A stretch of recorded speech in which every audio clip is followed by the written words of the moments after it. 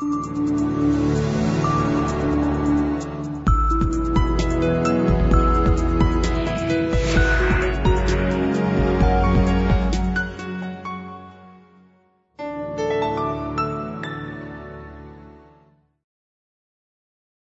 Will Ortel, content manager at CFA Institute, and I'm here in Chicago with Melissa Cook, who is the founder of African Sunrise Partners. And Africa, in case you don't know, is 28% of the world's countries, 13% of its UNESCO World Heritage Sites, 7.5% of its global landmass, and 3% of its GDP. Melissa is a member of the President's Council on Doing Business in Africa. She's got 25 years of buy and sell side experience, and she's a charter holder, daughter of a charter holder, and the sister and a brother also are charter holders. Fantastic. So you got a kind of a background in this business. Yes. So intuitively, it seems like 3% of global GDP for Africa is a little low. Can you talk to me about the gap between the companies that have a deliberate and thoughtful Africa strategy and the companies that kind of are passively or thoughtlessly experiencing this potential growth? Right. Too many people look at that 3% number and then they stop. They say it's not relevant, it's not going to matter. And our position is that the world's growth is coming from Africa for decades. You have 1.2 billion people now, 43% are under the age of 15. So these young people are coming up tech savvy, they expect their government to deliver, they are engaged voters, and they're the ones that will be driving growth. And they're very interested in technology and solutions. So companies that look at the continent and say, well, the numbers are too small and we have too many problems elsewhere, I think are missing that underlying groundswell of growth. The other thing that's really important, and this comes from my time spent in China, companies coming out of China have a very different capital structure, very different cost structure, and a very different product proposition. So if you're an African buyer, you tend to be very price sensitive. We're talking about machinery or technology or anything in the healthcare space. So the Chinese companies are very aggressive and very competitive, and they also bring their own government financing, the EXIM type of financing.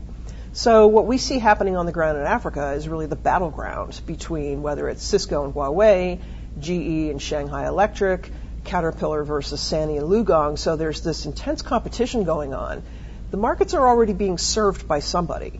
Demand is greater than supply for everything. And companies that don't have a deliberate strategy to go in and figure out how are we going to assess the market, how are we going to compete, where should we put the actual hard capital on the ground, how do we make this happen for us, they may not be able to get in later on when it looks like Africa is 7 or 8% or 10% of world GDP. So you talk a lot about companies that are running their Africa strategy out of a cozy office in London or maybe Paris or even Johannesburg. Is that a good idea? It doesn't sound like it. You're just too far from the customer. These distances are very, very large. So if you think about flying from Europe to Lagos or to Nairobi, it's not that bad. It's 6 or 7 hours, but do you really want to be 6 or 7 hours away from your key markets? If you're in Johannesburg, you're even more isolated. South Africa is a very different type of economy, and it's still a 6 or 7 hour flight from these major places. What we're hearing from more companies is that they're either shifting their operations to the Middle East, which is better than Europe. It is a little bit closer, but it still is not good enough. More companies now are saying, okay, we'll set up a hub in Lagos and a hub in Nairobi or somewhere close to those. Gotcha. Now the competitive dynamics, China versus U.S. that you were talking about, you used the term stealth competitors in your presentation. Let's talk through the competitive dynamics for something like a cell phone or a router or whatever. Why are the products that the Chinese companies are coming to market with winning versus American businesses or other businesses? American companies engineer for the high end of the market, and then they build down a little bit and defeature some of the products. So the ultimate high-end iPhone 6 or 7 or whatever that is something that's going to get a lot of attention, very high margins, and a lot of take-up in the rich, developed markets.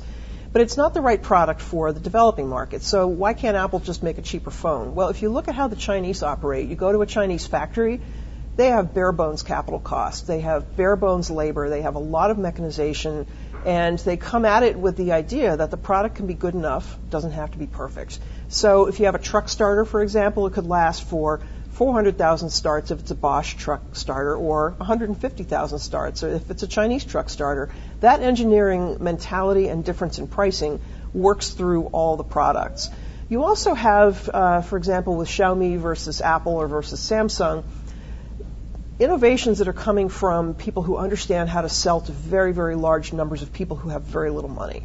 So a phone that has high power consumption, for example, will not do well in Africa because it's difficult to find electricity to charge the phone. Or a router or a telepresence setup that requires large amounts of bandwidth. So a Cisco telepresence will require 6 megabits per second of bandwidth. Not a big deal here in the U.S., but it's expensive in Africa, and the Huawei equivalent will require 2 megabits per second. So the buyers in these markets look at it and say, okay, this Huawei product may not be perfect, but it's good enough, and it's going to get me in a point where I can communicate with my people around the continent. This product, the Cisco product, or something more expensive, that's fantastic, but it isn't really necessary. Gotcha. So it's basically the wrong products for the market are showing up. Exactly. You talk also a lot about the transition from the informal economy to the formal economy. Now, it seems like that's more than just a dress code, right? Tell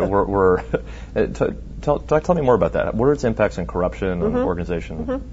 Right. Most people in Africa work for themselves. A woman gets up in the morning, she sends her children to school, and she goes to the warehouse and she picks up the day's goods, whether it's cooking oil or soap or household products.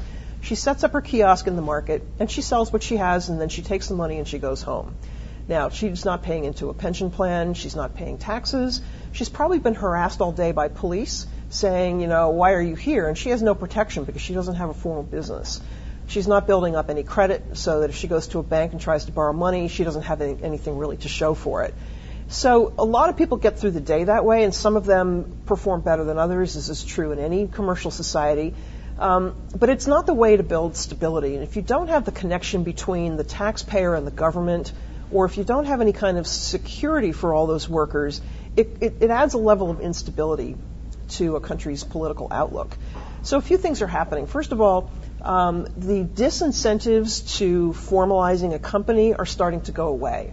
So if you used to take 6 months and 19 steps to actually incorporate a business, governments are paying a lot of attention to the World Bank Doing Business Index and what are the metrics that cause countries to move up. So if you have a one-stop shop now, like Rwanda has, you can go in, you can register your business, you can set up your tax ID number, and you can do everything in one building. And I've been there, it's fantastic, and it's working. So that's one thing that people are doing. The other is to say, why do we have a regime that permits this type of harassment of people all the time? Because they're not legal. So why don't we have a way for this woman to actually get a license?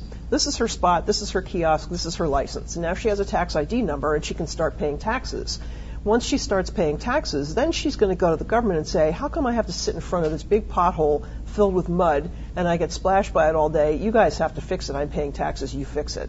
So it's that type of feedback loop that's very effective.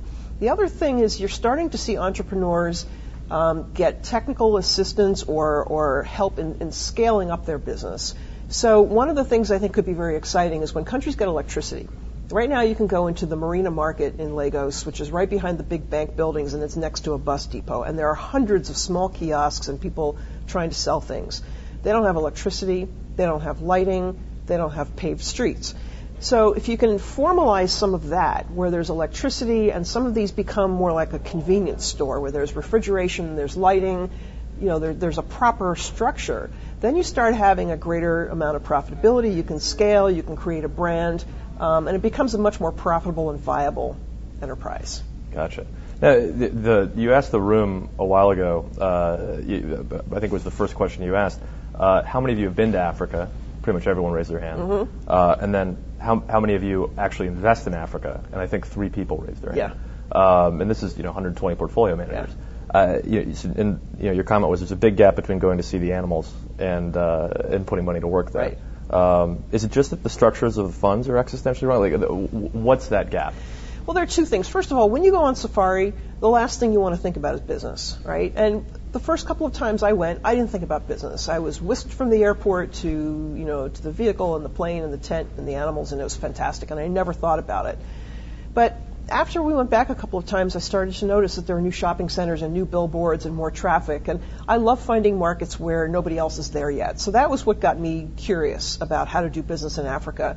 And I was ready for a career change, and so for me personally, it just kind of worked that way. But a lot of people then will go on safari and come home and never think twice about whether there's business, or if they become aware that there's business, They might hear from one of their neighbors or friends, oh, it's too scary, or there's a story on the news that talks about, starving children with guns in front of bombed out buildings, and unfortunately there are still those scenes on the continent. But more and more people are now starting to say, okay, I understand that that's not all of it. I understand the 1.2 billion people with the young population. I understand that this is a growth area. So now what do I do? Well, the reality is it's very challenging to do the research. And that's what I do. I mean, it's putting many, many miles on my American Airlines Advantage account. But somebody's got to go do that research. So that's a step people have to decide that they want to take. They have to think about the strategic imperative, this battleground of competition that we've talked about, and then they have to think about what their clients have hired them to do, and do they have a mandate that allows them to invest in Africa. So once people get through all that, then they start actually looking at the numbers, and they realize the capital markets on the continent are still very small. So if you're running a $10 billion portfolio, it's very challenging to get positions that are big enough. I think this is going to change, and what I emphasize is that that's not enough reason not to do it, because capital markets are professionalizing, they're migrating toward global technology standards, global regulatory, custody transfer, disclosure, all these things are becoming global standard. So I think it's only a matter of time until the local markets have much more to offer. I also see multinationals and I see some other companies that have big Africa exposure where you can invest indirectly through those equities or some other way. Yeah, and it sounds like, kind of getting in, now or even a couple of years ago is the move. Because I think you said GE is 100 years ahead of everyone else in Africa. Yeah. That sounds like an awfully nice competitive advantage. Yes, it is. Yeah. So thank you so much for coming to tell us about it. The Melissa Cook from Africa Sunrise Partners. I'm Will Ortel. Thank you for watching the Take 15 series. Copyright 2015 CFA Institute. This program is designed to give accurate and authoritative information in regard to the subject matter covered. It is distributed with the understanding that CFA Institute is not engaged in rendering legal, accounting, tax, investment, or other expert advice. If legal advice or other expert assistance is required, the services of a competent professional should be sought.